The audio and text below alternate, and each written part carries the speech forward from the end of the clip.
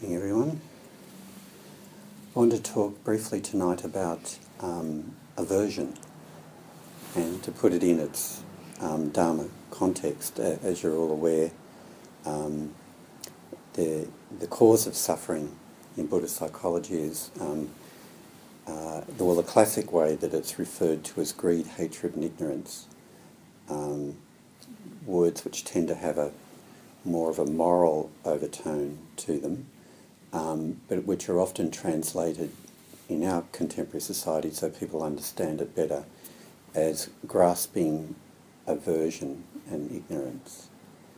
And some people use the word attachment and aversion, but my colleagues and myself tend to use the word grasping because attachment's got a whole lot of other different meanings to it in terms of bonding and so on. So in terms of not using confusing language, we tend to use the words grasping and aversion. And they go together as a pair. Usually where there's one, there's the other. And from a Buddhist psychology perspective, ignorance is really ignorance of our true nature, or the true nature of life, where there's no superiority or inferiority or better or worse and so on. Things just as they are, the suchness of life. But we become ignorant of that, we get out of touch with it. And as we get out of touch with it, we are then thrown into grasping at things and having aversion to things.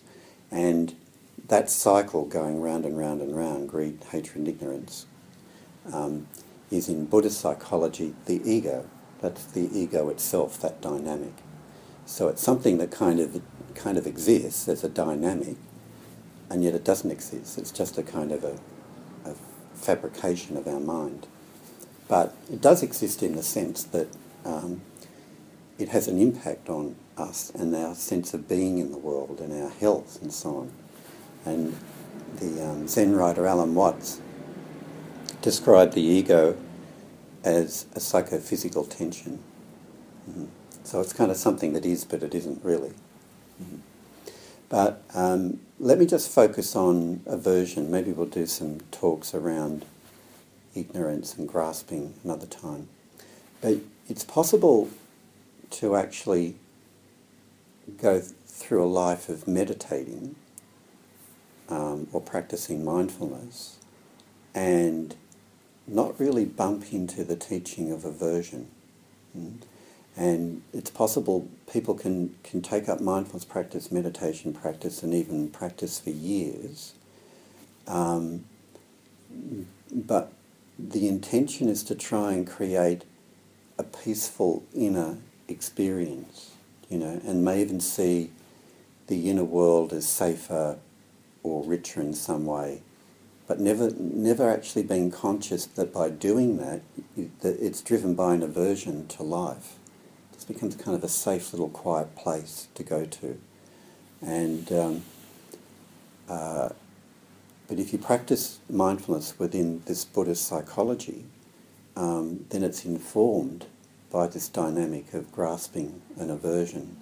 And the whole point of practicing mindfulness within that Buddhist psychology is to dissolve grasping and aversion, to see it so clearly, see it rising moment by moment and being able to identify it until through the power of attention to it and noticing the impact that comes from that in your life, the karma, so to speak, that comes from that in your life, you see that it's kind of a prison and it starts to dissolve and drop away. And some more freedom comes with that. So that's basic Buddhist psychology and the point of practicing meditation within that framework. And if we're not aware of our aversion to things in life, we keep on reacting to them, and they keep on irritating us, and there's no freedom. Now, having said that, let's look at some basic biological common sense, bring that into the equation as well.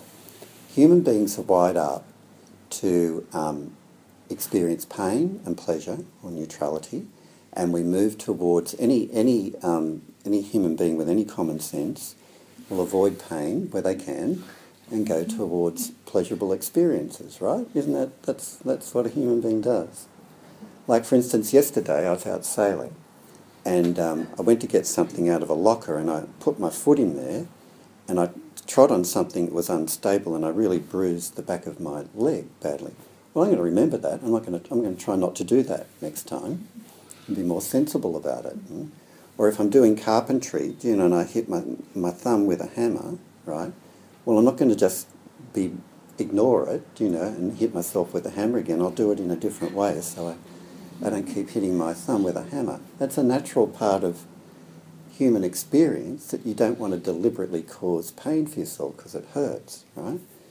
And on the pleasurable side, if I happen to like coffee rather than chamomile tea, well, in the morning I'll make a coffee rather than drink chamomile tea.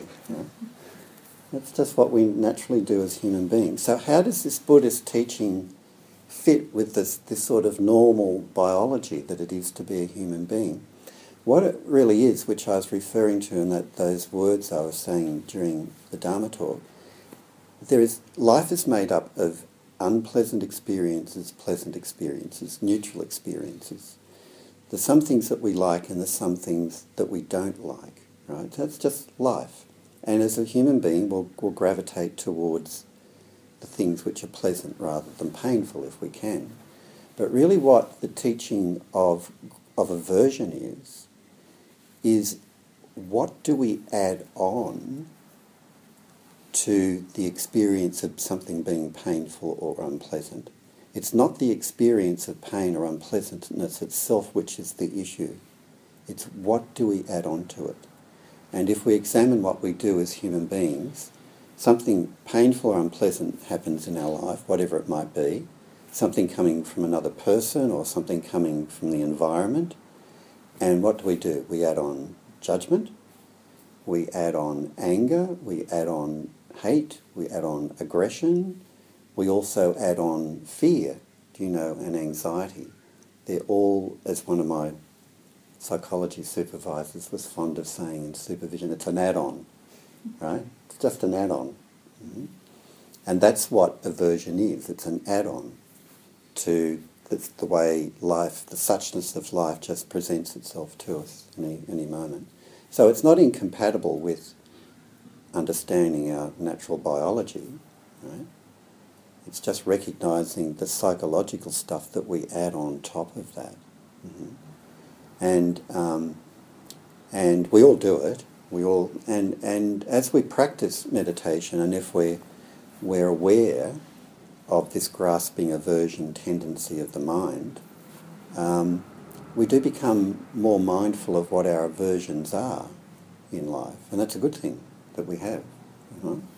And if we practice and equanimity emerges, well, we just see things as they are without doing the add-on. The add-on starts to drop away. It's unnecessary. Don't need the add-ons. It doesn't add any value to the experience. Right? And so you hit your thumb with a hammer and it hurts. Right? And if you're like me, you might have a immediate desire to blame the hammer, rather than that's the add-on, absolutely. I would blame myself. Immediate blame for myself. Yeah, well, that's an add-on too when we blame ourselves as well as others. There's all various intriguing ways we can do it, skillful ways we can do it. But if you're practicing with it, well, you just notice that it really hurts a lot, and then you find a way of not doing it again. That's all that's required. Mm-hmm. But that's not the way most human beings go through their life, And the thing is that aversion and grasping are really like prison walls. There's no freedom in life if our life is driven by all of that stuff.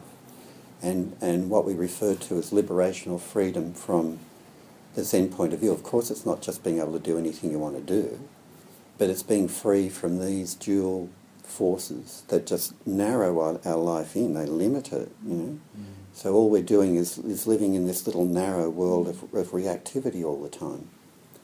and it closes down our ability to appreciate life for what it is and enjoy life for what it is. So its reactivity can come in the form of anger, but it also can come in the form of fear as well. And usually one's triggering the other off.